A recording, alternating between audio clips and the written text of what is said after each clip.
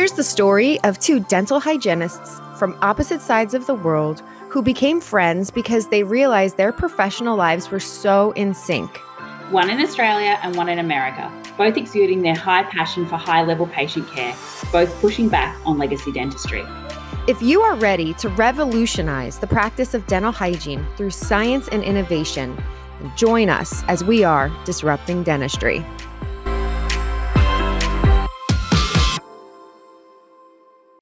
Hello, listeners. Welcome back to another episode of the Disrupting Dentistry podcast. If you have been here and listening to us, thank you so much for your support. We love to hear your messages and your thoughts on our past episodes.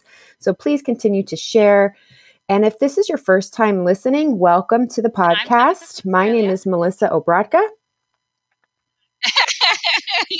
I always forget to say that. Again, I forgot to say I'm from the U.S., but maybe they can tell I don't by know our why accents. I think we know straight away.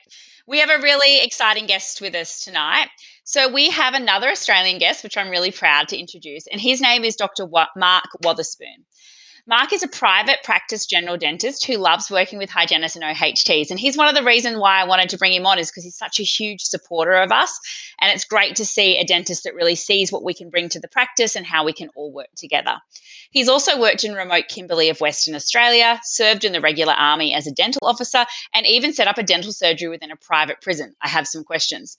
More recently, Dr. Wotherspoon has developed the portable dentist service, Dental to Your Door, and participated in the ADA's submission to the Royal Commission into Aged Care Quality and Safety. He's also invented and developed and launched a range of home care dental hygiene products with Dr. Mark's Hygiene. So we're going to have a lot to talk about today because there's so much here to unpack. But firstly, say hello to everyone.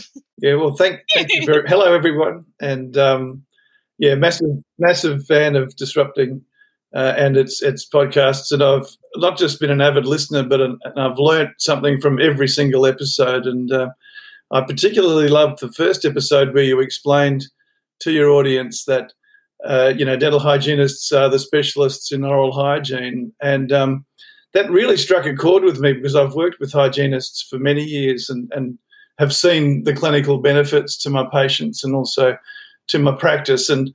But I think when you put it in that context, it's made me turn around and change the way that I do what I do out in aged care. It's changed the way I do things in my fixed practice as well. And I've certainly elevated oral hygiene instruction to that first visit and before I start treatment. Thank you, Melissa, and thank you, Tabitha. So, it's a wonderful podcast, and I'm very pleased to be on your program tonight. Thank you so much for your kind words. And we're so pleased to have you here because you have some amazing things that you've been doing throughout your career. I can't wait to hear all about them. Yeah, thank you. It's dentistry is a journey, and it never stops. For sure. Can you tell us how you actually made that first step to go into dental? Let's bring it right back. You've just finished school, and how did you make that decision? Well, I as a teenager, I really wanted to be a professional golf player. That was where my heart was, and practiced very hard. I was also, as well as going to school, working a part-time job at the local greyhound tracker at the Dogs as a what called them a glass boy. But I was wandering around collecting glasses, and one of the barmen was a second-year dental student, and it just shows you how big a nerd I am, as I saw him writing out, all these sort of the Krebs cycle and, all these sort of biochemistry equations, and I was just fascinated. But so hanging around with that early experience, I suppose something stuck in there. But, I wanted to be a pro golfer, and my dad explained that my two heroes, Jack Nicklaus and Arnold Palmer, both went to university and did business degrees because as a safeguard in case they didn't make it in golf. Anyway, I ended up in dental school when I found out fairly early on that I wasn't going to be good enough. And my first choice was dentistry, but my second, third and fourth choice was commerce and economics. So, but ended up in dental school and loved, and it's just been a wonderful profession. For many reasons. And so did you join the Army while studying, or was that after you finished dental school? Yeah, so when I finished uni, I'd only really just turned 22. I'd turned 22 in the September and graduated in the November. So living at home, I didn't join the Army straight away. I went up to the remote Kimberley district in Western Australia, which, if you know Western Australia, it's right at the very top. And, I suppose that real outback part of Australia. And I was based at a hospital, so I had a little one-chair practice, one-chair surgery there, and another one-chair surgery in a small town 400 kilometres south of Wyndham, a little town called Halls Creek. And then every 6 to 8 weeks, we'd charter a light aircraft and fly out to isolated stations and communities and really just sort of pull teeth and put in temporary dressings. And this was out on people's verandas at a station or in a laundry in a mission house. So yeah, a lot of fun. Certainly learnt how to pull a tooth without, there was no radiology or other support. But that was very, very rewarding. And the people, I've never felt so wanted in my entire career, because people are travelling for 5-6 hours to come and see you just to get a job done. So it was wonderful at such an early stage in my career. But got itchy feet and went back to Perth and did some locum work with the school dental service. So did a lot of paediatric dentistry for 5 or 6 months, and then realised that wasn't what I wanted to do forever. So joined the Army, and that was a bit of a thrill. There was some basic training, and I learned to march and fill out paperwork, and the general dentistry as well. So I'm still honing my general dental skills there as well. And how long were you in the Army for? Sorry, Melissa. No, it's okay. I was just going to comment that it's so funny. I feel like so many people that have talked about their time in pedo, it's like, I did it. I realized I don't want to keep doing it, and I left. Well, it takes a very special person to do pedo, and I'll tell you, take my hat off to them, and I continued working and enjoying mostly working with kids my entire career, but it takes a very special person, and I don't think I'm that person. For sure. So am I. No, me either. Don't worry. Some days I don't even think. Well, I think, why do I have kids? But that's another subject for so how long were you in the Army for? Just under 3 years, and based in Western Australia, and then came over to New South Wales at Kapuka, and which is the first training battalion. And look, still have some friends from my Army days, and it's certainly a career that suits some people as far from a dental perspective. But again, it's quite limited. And as much as I enjoyed my time there and learnt a lot, and I grew up a lot in that time. But then it was time to move on, and I started doing some Saturday morning work in our local town, and then it just really clicked for me, and I loved private practice, and my scope sort of opened right up, and all the various courses, and I sort of had all these different things I wanted to do all lined up, get better at endo and get better at surgery and start doing some more work with soft tissue management. And this is before hygienists were routine, and we didn't have a local periodontist, so wanted to really sort of dive down into soft tissue management and then understand occlusion better and start working my way up to more complex treatment from there. But you've got to understand soft tissue before you can go anywhere with complex treatment. So and then to private practice I went, and I worked as an assistant dentist. So that's on commission for 4 years, and I had 2 chairs in a 6-chair practice where I was bouncing back and forward, like an idiot for the whole time, and thinking that it was just the coolest thing to be treating 2 people at once. And anyway, then I wanted my own show. So after 4 years, I took up an opportunity invited to set up this dental surgery within a private prison. which was an interesting experience. It was an American company which ran it, and I was there when the first inmates arrived, and I sort of thought my army training would be of some help. So I still remember when they first arrived, and I'd say, "Righto, men, line up, and who wants their teeth fixed?" And everyone just sort of looks at you and gives you the finger, and it's just a very, very, very different. So that was an incredibly steep learning curve,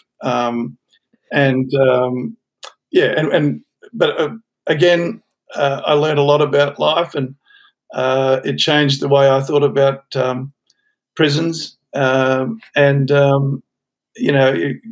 can tell you right now that 90% of them shouldn't be in prison; they should be in a hospital. And if the budget could afford that, we set up a huge drug problem. Many of the it was a medium security prison. And then that's a different type of polypharmacy, which affects your saliva. And, you see all these, you can sort of tie aged care and drug abuse with the dry mouth problem. And you see all that, the root caries and the dry mouth problem and the high sugar diet and, poor oral hygiene and et cetera, et cetera. And we had the first fluoride mouthwash after your methadone treatment program in New South Wales, which I was very proud to set up. We based it off a South Australian model. And as we know, South Australia is quite a leader in preventive services in Australia. And but sadly, after I left, after 7.5 years, I did 2 days a week there, which is called a lag, by the way. 7 years is a lag. That fluoride intervention program finished up, but and I think our hearts were in the right place. Even I'm not quite sure if the results matched the intention. I have a question. So obviously I don't know much about dental care in prisons. I know it definitely happens, but my knowledge is really zero. Was there what were you allowed to do? Like, was there much of a preventative, or was it really just treat the worst and see what you can do? Like, how did the system actually work? Yeah. So if you think of the same level of care as a public dental hospital, so we did amalgam restorations on posterior teeth and composites on anterior teeth, and a lot of extractions. You would offer scale and polishes and fluorides and things, and whether people were in the right mindset to take up those opportunities. So there was certainly an oral hygiene message, which often went. It was often ignored.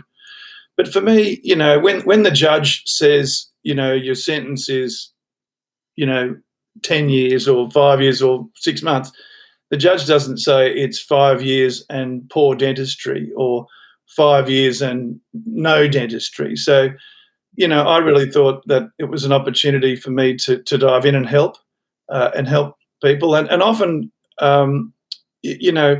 dentistry and preventive care is about the health of people, for sure, and that's extremely important. But it's also important for job prospects. It's important for relationships. It's important for the person's dignity.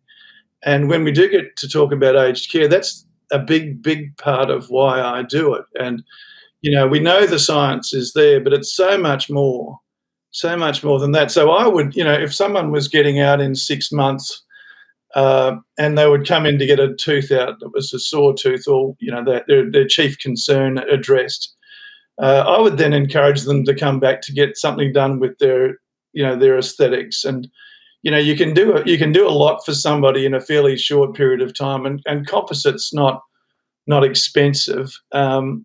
And, then they're in the mirror and they're smiling and you just know that, they've got a better chance of not, being back in there again shortly after. The chances of their family accepting them, their girlfriends welcoming them back, somebody giving them a job, it's just so much higher. And, you can have rotting stumps at the back, but at least if you can smile, that's a pretty good start. So that was certainly a big part of my philosophy in the prison system. That's That's amazing. amazing. That's really nice. Yeah, for sure. I have a question about providing care in the prison system. Do they provide inmates with just regular home care supplies like brush, floss, toothpaste? Yeah, absolutely. Now there is, we all probably are aware that you can get a toothbrush and sharpen it to a shiv, and so there's certain, and floss can be used for all sorts of things as well. So look, it's but no, look, they basic toothpaste and toothbrushes were certainly provided.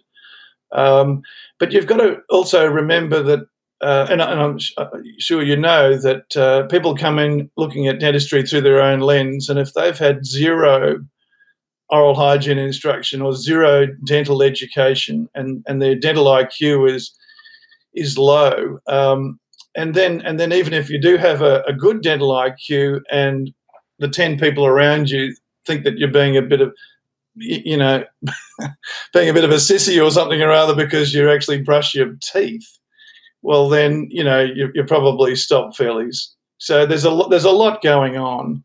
There's a lot going on in institutional care, and so you just have to do the best we can, and be sensitive to the fact that we understand that dentistry is the most important thing in the world, and people should be flossing twice a day and whatnot. But there's a lot going on in their lives, and if you can just sort of figure out the best way to help, then that's what you do. Yeah. I have one more question. I'm sorry. I know you didn't come on here to talk about prison dentistry, but it is fascinating. Yeah. I suspect this was a problem, but you can tell me if I'm right or wrong. But when people are doing a methadone clinic or they've had a history of drugs, what's it like then anesthetizing them for procedures such as extractions or deep fillings? Because that can sometimes be an issue. And was that something that was really difficult? Yeah, well, I was blissfully unaware of that problem. So you just think that you needed to put more in, and because when you did the testing before the extraction or the pulpotomy or whatever, so this was back before the days of Articaine. So yeah, you just keep loading it up and thinking, well, it must be my fault or whatever, and probably most of the time it was. You do your best to put it in the right spot, but in dentistry we've got these certain landmarks that we use to help us guide into the right spot. And every single, there's 7 billion mouths on the planet at the moment that are all different. So it's not, we're not that surprised when we don't quite get to the right spot. But no, I just kept loading them up until, I could get the job done. And if you didn't, well, you brought them back another day. Yeah. But you get fairly good at, getting through the appointment. So no, I didn't actually have too much of a problem, thankfully. And so when you've done your 7 years at the prison, what next? What happened next? Yeah, so I had, as well as the prison, I also had a one-chair. I set up from scratch, took over an old bank building and converted that into a one-chair practice in the small town next to the jail, and I enjoyed that very much, and that gave me the groundwork. I was literally going home and writing the checks out for the wages and the cleaner's bill, and Henry Schein and Hallis, and you were doing it all, and that experience and that process, and you start learning a little bit about man management with my two. I had one clinical assistant and one front office, and a part-time cleaner, and so then I was ready. I felt ready for the next step. So went back. So this was just out of Wagga. Wagga Wagga is the little town that I live in, Melissa, which is about halfway between Sydney and Melbourne in rural New South Wales, a lovely part of Australia. I can't wait. I can't wait until life with traveling and we're safe. I am bringing my whole family to Australia, and Tabitha doesn't even know this yet, but she's touring me because I want to see all these places where we get to talk with all these amazing dental professionals. Like, I want to see all this stuff. Well, we do a lot of barbecuing down in our part, all over Australia. But I'll cook you both a nice meal on the barbecue when you're coming through. And so I felt ready to go to the next level, and bought into a family dental practice that had four chair practice, and we were booked out. It was a pretty crazy time. We were booked out for 11 months, 12 months, and which was a really unhealthy sort of existence. And we decided that we would expand. So we went from 2 dentists to sort of 4.5 dentists, 3 hygienists, and a visiting orthodontist. And that process took a while. We also went through the digital revolution. So, you go from hand developing X-rays, and then you get digital, which was just a wonderful, wonderful, change. And you put in your OPG, and then you go to the next level with all sorts of things. And once you've introduced hygiene to your practice, you just never look back. And so that 15 years of going through that, and we had a really wonderful team. And it's not without its challenges. There's good days and bad days with it, but so enjoyed that very much, and then sold my part of that business in end of 2015. Wow, and such an amazing journey you've had. Love it. And that's when Dentistry started, when you sold that part of the business, and then you started Dentistry to the Door. Is that? Yeah. It's I've got to say that I've always known that there was a problem in aged care. That certainly dentistry in aged care is nothing new at all. I mean, there are a few hygienists and dentists who have been providing services into aged care for decades, and they've been ringing the bell and telling everybody who would listen about the problems that they were seeing, every single day. And I guess, I didn't listen hard enough. And it wasn't until, some of my elderly patients, not always that old either, would simply just stop coming. And, you sort of think, oh, they've gone somewhere else, or, but then you find out they've sort of dropped off this treatment cliff where it all just got too hard, and again, as important as dentistry is, if they've got heart problems and they've got arthritis problems, they've got a lot going on, a heck of a lot, and they're trying to deal with that. And coming down for their 6 monthly is just that bridge too far, and then it becomes 12 monthly, and then it's only when something goes wrong, and then it just goes to zero. So I did want to find out what was going on, and when I started looking around, and probably the best way to explain why I'm so passionate about improving aged care dentistry is if you think in your own minds back to the last time you had a bit of food caught between your teeth, and it was a bit uncomfortable, and and then if you close your eyes and think, well, you couldn't get it out, what's your mouth going to feel like in a day or two?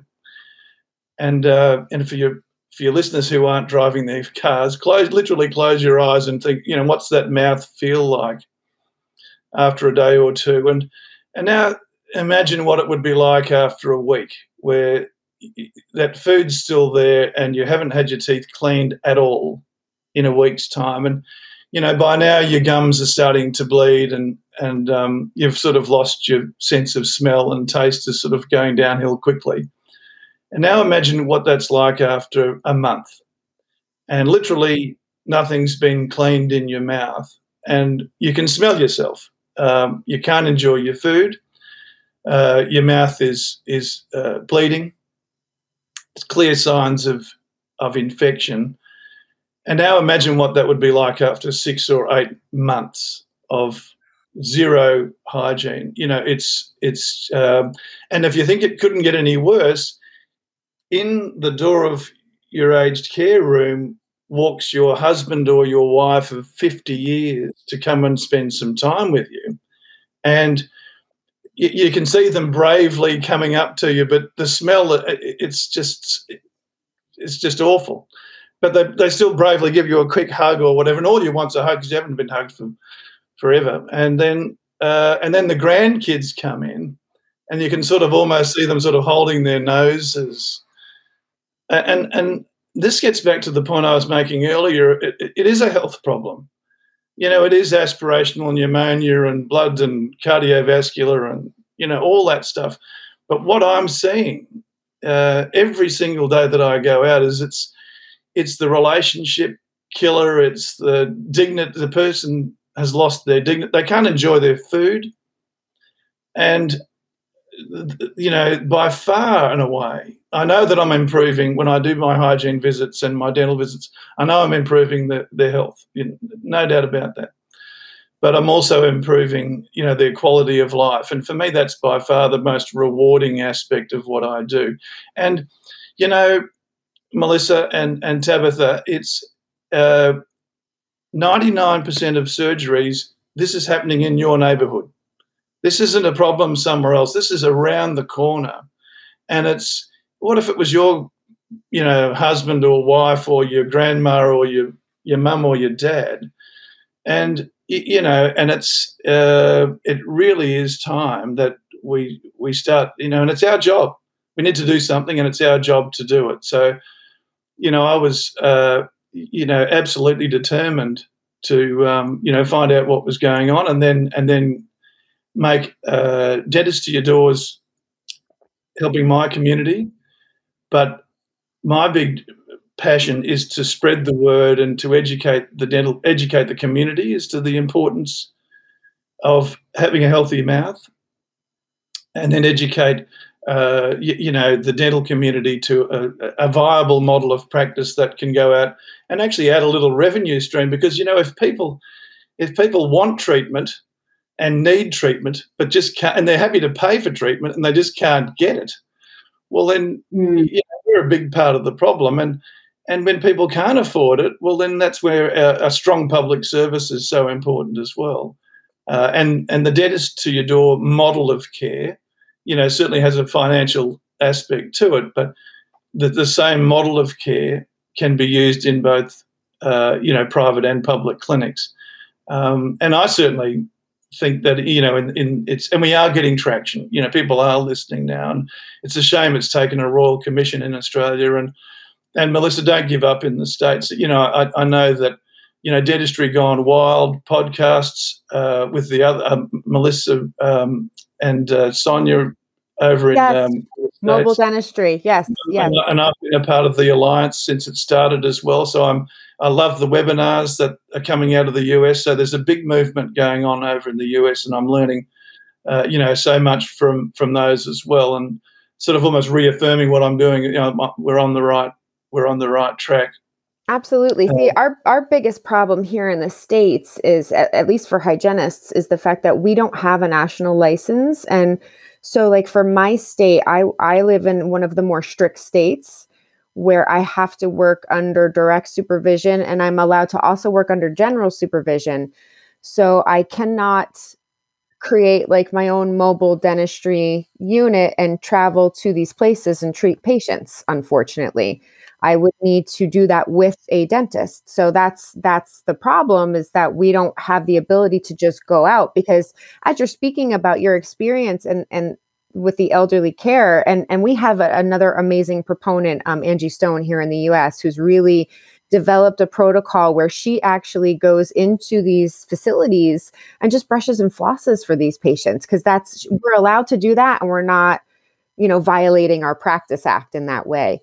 But like, as you're speaking, I'm like, I would roll around with my airflow from patient room to patient room to patient room. Like, if I just had a setup that I could do that and just flush that out so gently for patients, but increase their health like immediately by taking that bioburden out of their system.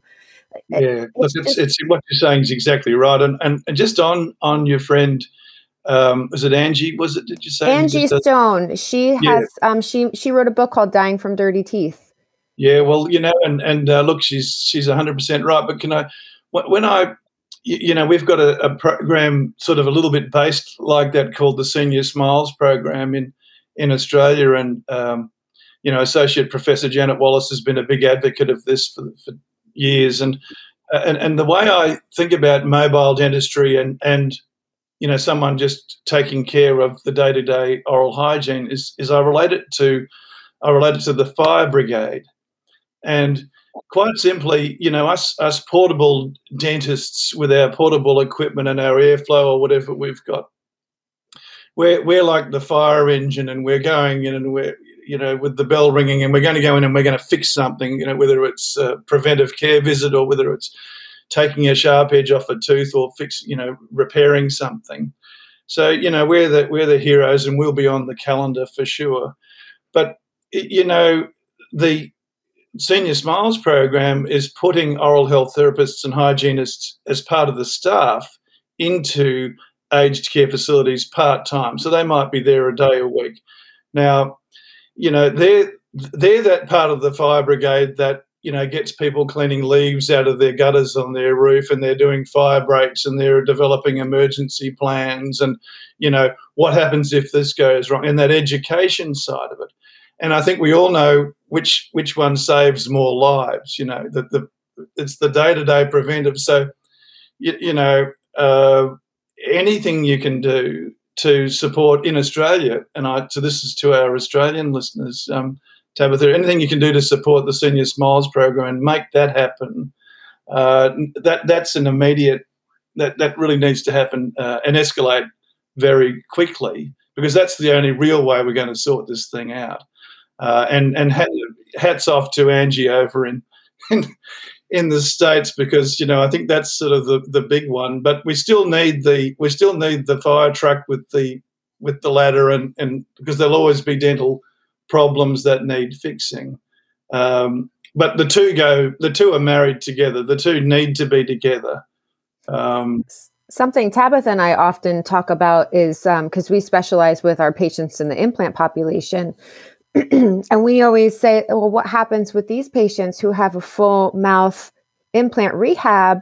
Now they're in an aged care facility and they don't have the dexterity or the equipment or anyone to assist them to take care of this. And the level of care that you need is more than brushing and flossing to be able to manage that prosthetic and keep them healthy. So that's a big issue too. And as that population starts to age more, we're going to see a lot of problems with that. And I just had a colleague send me an article about a patient who had peri-implantitis that ended up, the infection went to their brain. So it's like, this is coming down the pike, and we well, it's down the pipe. It's down the pipe, Melissa. And, I've seen implant cases in Wagga, and all we do is, deconstruct the setup and just leave it.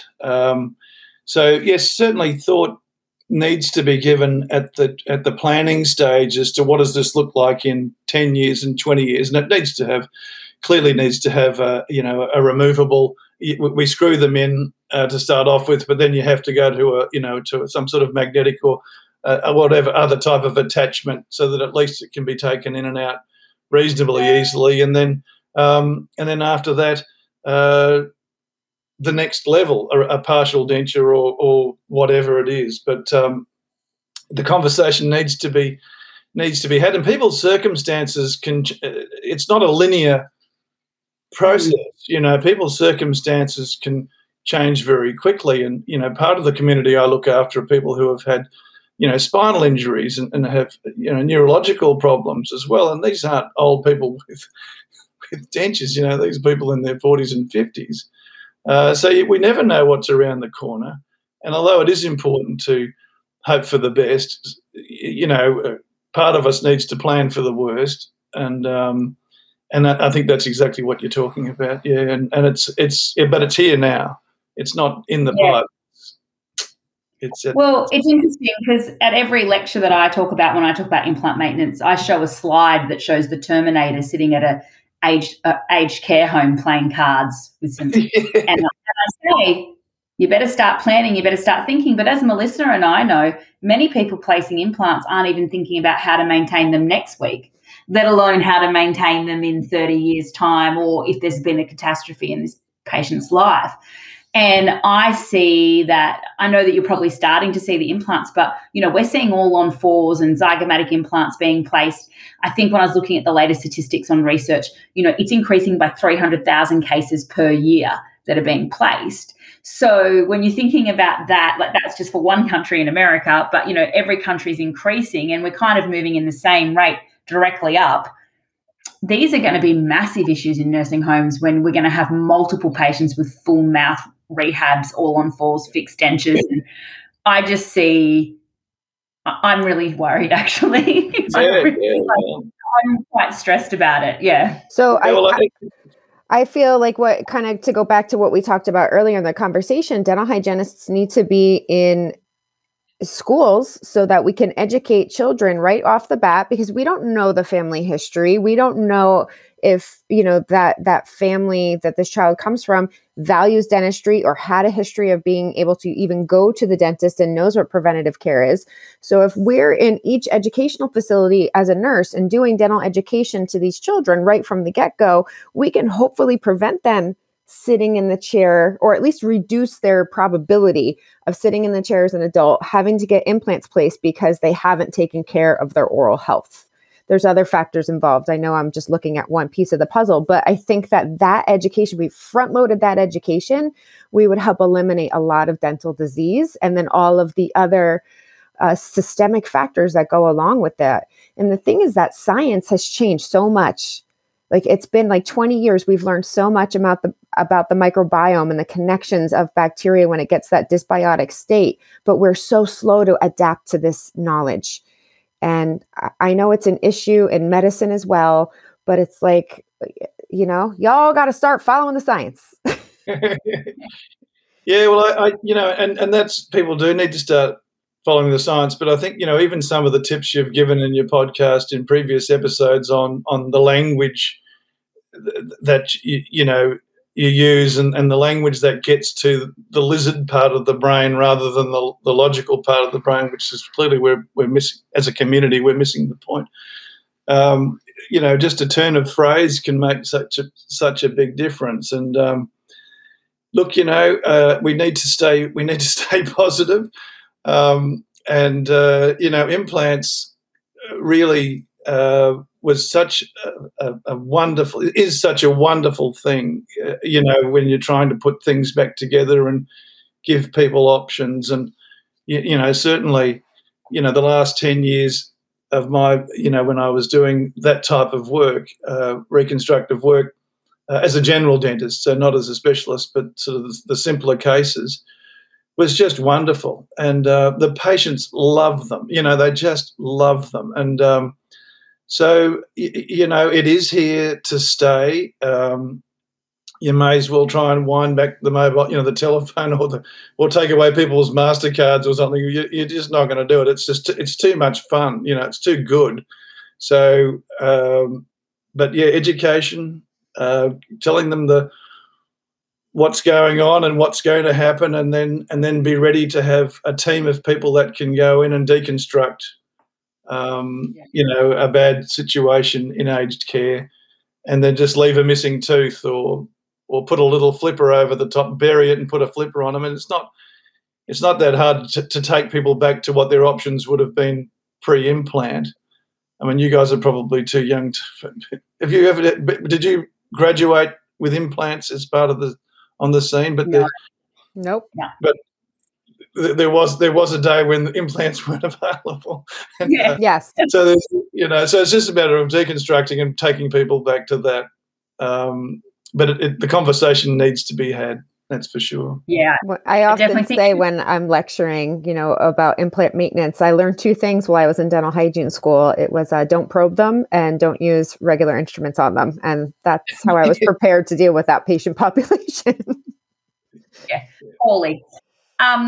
Going back to... So talk to us a little bit about Mark's Hygiene. I would love to learn about that and how you got into doing that and what that's all about. Yeah, well, thank you. And it's Dr. Mark's Hygiene, as in I dream of, it's a genie, Genie. So Dr. Mark's Hygiene. And everybody in our company believes in dental health. and in oral hygiene. And everybody in our company believes that also extends not just from teeth and gums, but to removable dental appliances. And, and the obvious one is dentures. And, as practitioners, what would you say? 9 out of 10 dentures that come through your door would be dirty, or there'd be something. 1 in 10 might be clean and looked after correctly. And and I can tell you, if it's 9 out of 10 dentures, well, it'd be 1 in 100 sports mouth guards get looked after properly. I mean, they end up in the bottom of the sports bag, or in one of those little flappy plastic things, or in somebody's. My son kept his sports mouth. One of my boys, or both, kept them in their sock. That's sort of how it would come home. My daughter plays field hockey, and the girls stick them in the corner of their sports bras as they're in between sets. Yeah. So, and when was the last time you saw an occlusal splint come in without a little bit of calculus on it, or a chip on the corner? And our orthodontic aligners have got cracks in them, and if they're long term, not just if they're not active, if they're then they come in with little bits of calculus on. And don't get me started on sleep appliances. When was the last time you saw us clean sleep appliances? They just don't exist. So, we firmly believe that something had to be done, and the way we did it was, we wanted to make it simple, we wanted to make it easy, we wanted to make it a bit fun, and we wanted to make it affordable, and we wanted to follow our therapeutic guidelines as well. And so for us, that's mechanical brushing with a soap-based product, and then dry ventilated storage. It's not toothpaste on a toothbrush. It's not a fizzy tablet. That's the old way, and certainly the new way is mechanical brushing, soap, and dry storage. So that's what led to our product range, and that's how Dr. Mark's Hygiene was developed. So we were sick and tired of people putting these little germ factories back in their mouth, in and out of their mouth all the time, and so it's an integral part of the oral hygiene, oral health message, and pleased to say every person in our company is a big believer in that. That's awesome. Do you also deliver to the United States? We have. We've launched in the US through a dental company, a very old family dental company called Whipmix. So Whipmix supply. I use their articulators, for my occlusal work for years, and so they've launched through selling to dental practices. We're looking at Amazon to go direct to public as well. Awesome. I played golf over at Pebble Beach in 2019, and then also over in Arkansas when we were looking at talking with various groups as well. I loved the United States, just the friendliest people, and the scenery, and it was just an amazing trip. So it wasn't all about golf, but golf was wonderful as well. Look, people in the US get it; they understand the importance of oral hygiene. And we just want to support that. But we've started. We've launched in Japan, Switzerland. It's been very strong in Switzerland. Just recently launched in Thailand, and of course Australia, New Zealand. So, COVID has not been helpful. We've got our company has a global vision to help oral health globally, and in the middle of we launched into a global pandemic. So, but fortunately, the product range is strong enough, and we're getting some traction. And it's been very, very exciting. That's great. Awesome. Well, I can't wait till you get on Amazon, because I like to send my patients to Amazon for everything. So that'll be awesome. I'll add you to my list. Once you get there, you'll have to let me know. I'll post you over some yes, samples. Definitely. That would be amazing. Thank you. Pleasure. I have a question from idea, like having the idea in your head, like thinking about this, which I'm not an ideas person, so I'm really in awe of people that do that think of something and put it into action like you have. I have to disagree. You do so many things. Well, I disagree. Sorry. I think you're a big ideas Yes. person, yeah. I'm like inventing. Like I'm very in awe of people that can invent things like this. But so you had the idea, and then you've got the product ready for market. How long does that take? Like, what was the time frame in that? Yeah, so it's taken 5 years, and frankly, in the first 2 years, you're sort of I was still running a practice. you still got work to do, and so it was sort of weekends and nights and things, and really it was a matter of literally going down. So you've got the idea, you go down into your shed with a hacksaw and some dishwashing brushes, and you just start cutting things up with a glue gun and mucking around with that. And then, when you sort of have a glass of wine and get up the courage to stick it in the mail and post it to somebody who you're just going to get laughed at. And in fact, the guy I'm in business with, Steve Plakataris, he's from New Jersey. But he married an Aussie, and so he's been over here for 20 years now. And his background is marketing and business development, and he'd done some work for a dental company, so he was aware of occlusal splints and removable appliances. So I sent it to Steve, and he just said, "I don't know what it is, but I think there's something in it. And one day, if I might show you the first version, which just looks very, very crazy and crude, but and so you need to get good people around you fairly early on, true believers who believe in the product and what we're trying to do, which is to improve. You certainly don't do it for the money. You do it because you believe that you need to help people, and you've only got to be in dentistry for 5 minutes to know that we've got a problem with our removable appliances. This isn't something that needs a lot of thought. So that's the motivating factor, is to improve oral health, and then you bring in other people around you. But it's and then when it starts to get some bones, you can then afford to commit a bit more time to it, and then you've got to raise. Then the business side of it's, you need, as dental professionals, we need help with that as well.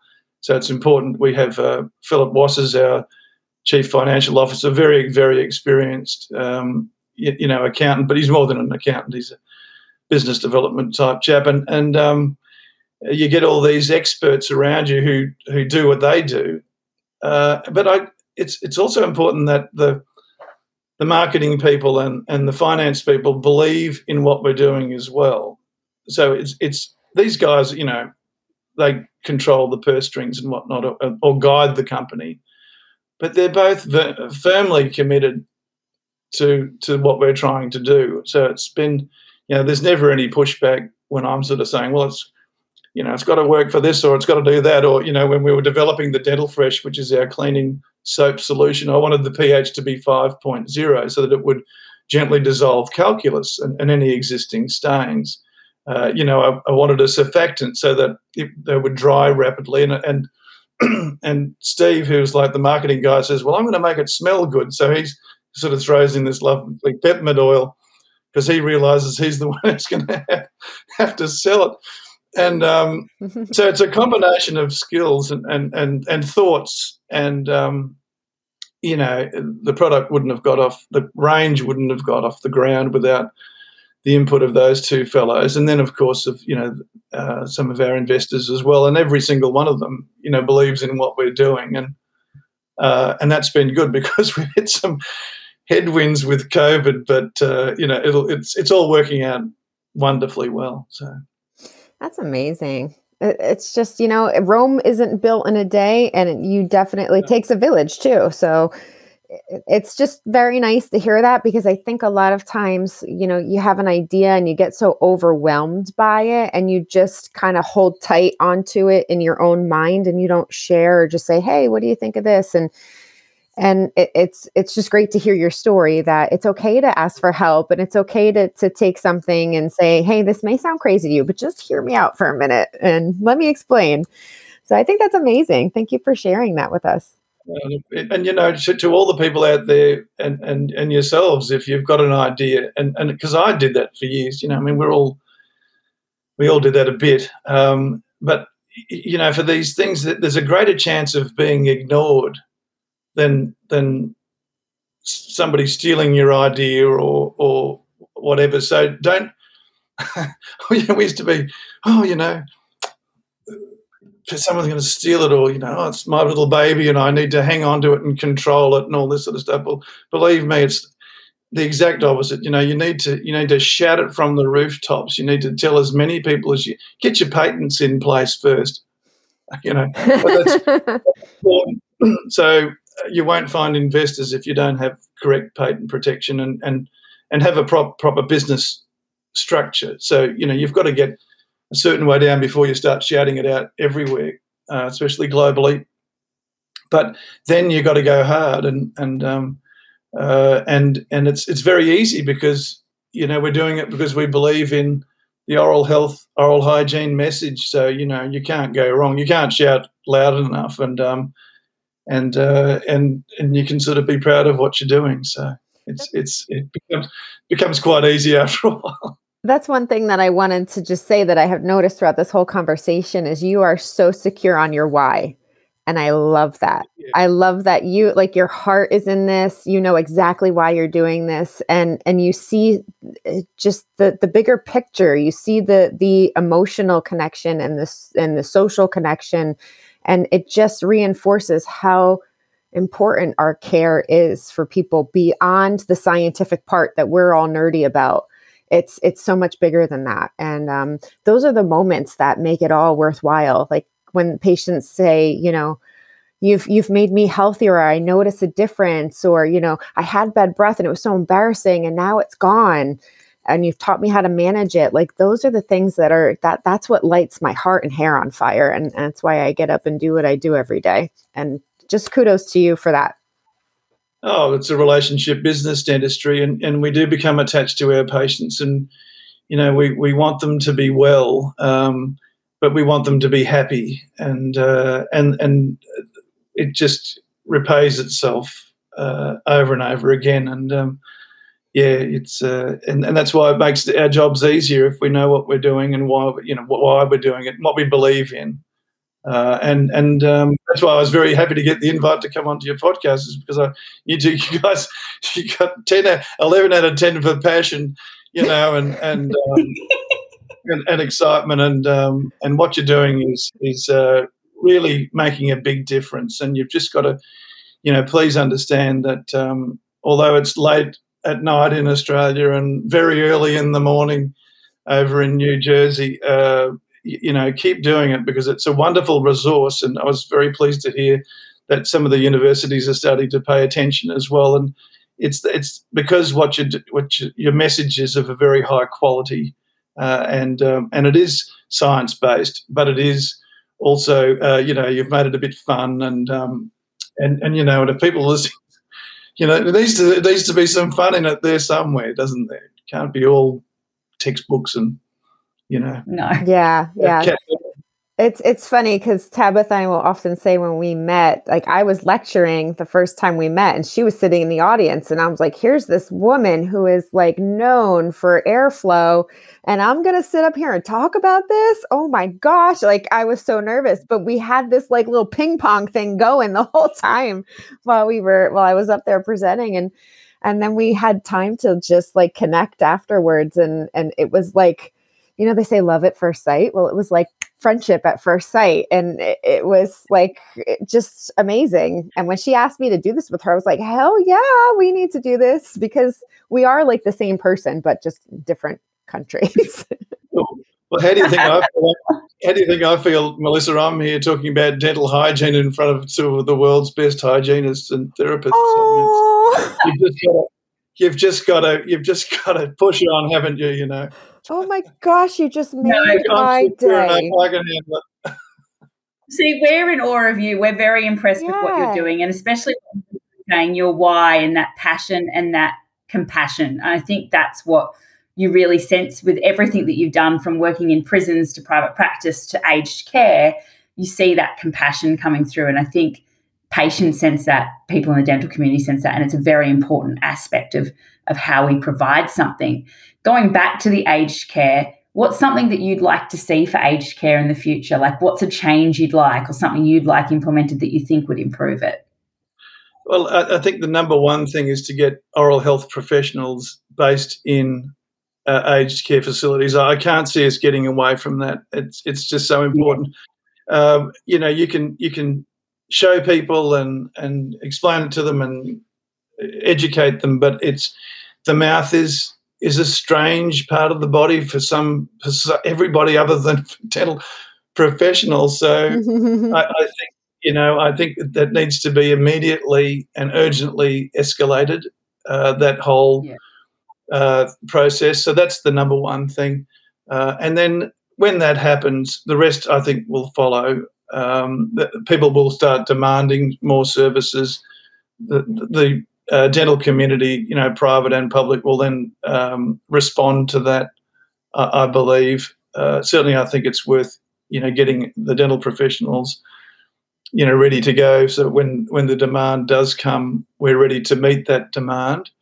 But no, number one would be getting something like the Senior Smiles program in Australia, or just at least oral health therapists based in aged care facilities, as the highest priority. I agree. Yeah. I think Really big. I think there's a lot of awareness that has been elevated, especially during this time when we were all shut down in COVID. And I think that I think there's a lot of good things that are going to come out as a result of this global pandemic, because there's so many areas that we need to do better on. And there's so much more people that need our care, as you were saying, that I'm hoping, and I feel very positive for the future, that things are going to change for the patient population, because they need us, and our care is so important in the overall medical delivery system. And we got to really reconnect that bridge where we took the mouth out of the body, and we got to just put it back and then just go gangbusters to get more access to care. But I think we're moving in that direction. Yeah, put a camera in the mouth, take a photo, and show people the reality of what we're dealing with. Don't just tell people, but show them, and you'll get the reaction you're looking for. Absolutely. I think the community as well, I work in private practice part-time. So, I'm one of these people that likes being paid well and working in private practice. I won't deny that, but we have to realize as a community, dentistry can't just be private practice. It can't just be the luxury health to the people that can afford it. And we have a responsibility as healthcare providers to make sure that health is available to everyone, no matter what their economic status is, no matter what their dexterity to get to the dental practice is. We have to make sure as a community we all work together, and making sure that there are more services like you're providing, Mark, with Dentistry to Your Door, so that people who can't physically make it into the dental practice can actually access it, because health, in every aspect of health, it has to be for all. It can't just be luxury. 100% agree. But also, there are patients who have never been regular attenders and will never be regular attenders. And, the chances of them getting to 80 or going into an aged care facility and all of a sudden wanting and actually agreeing to pay for 3 monthly check and cleans, it's just not going to happen. So at the very least, we're realists, but at the very least, the people who have been regular attenders, who want treatment, deserve treatment, can get treatment. So let's start with the low-hanging fruit and provide the treatment to people who are crying out, literally crying out for it. And then as that becomes the everyday normal, then we can sort of widen the wedge. Now, those people who are crying out for it are both privately funded and also public patients. And there is absolutely a lot of truth in what you say there, Tabitha, and that we need a strong public service, and that should be a high priority also. Definitely. Yeah. Well, I wanted to thank you for taking time out of your schedule to chat with us and staying up extra late tonight. This was such an amazing, informative episode, and I'm just so grateful to have the opportunity to meet you. And I want our listeners to go check out Dr. Mark's Hygiene and see what he's got going on there. And, you can use that as a resource for your patients. And again, can't wait till you get on Amazon so we could share you with the American population. Well, and please support Whipmix. They've gone out of their way and they've created this crazy little video that with a hygiene to the sound of "Let's Twist Again," and that's cute. The Whipmix company in the US we strongly support also, and it's can't wait to see a few NFL footballers with their hygienies, and not just the soccer mums with their kids and their mouth guards, but it's growing. It's been a journey. It's been wonderful. Thanks very much. Great. Yeah. No, we'll make sure we put all that information in the show notes so our listeners can find that. And if they wanted to get in touch with you and ask questions, how could they do that? Through the website, there's a direct link to our company and my emails there. But please, I'll pop my email on your program notes as well. They're very welcome to do that. And aged care dentistry is a passion of mine. I'm happy to take an email from anywhere in the world. And with regards to hygiene, any questions about the products or what's in the solutions or how they work, no problems. Just send them over. That's amazing. Thank you so much. Tabitha, any closing remarks? Just want to say thank you as well. And you may be one of my favorite humans now. I second that. I definitely second that. You do. Thank you. And it's been wonderful to chat. Thank you. No, thank you very much. Thanks everyone for listening again. So we really appreciate all the feedback we've been getting and the people that join in and give some of their time to us. We're very aware of what you're giving to us and we appreciate it greatly. So don't forget to follow us on Instagram or Facebook, subscribe to the podcast, leave us a review. We love reading them. It's actually the highlight of our day when we get to read reviews online. And we just want to thank you so much for joining in, and go follow Mark's page as well and check it out. We'll put it all in the show notes. Have a great night. Until next time, keep disrupting. Bye.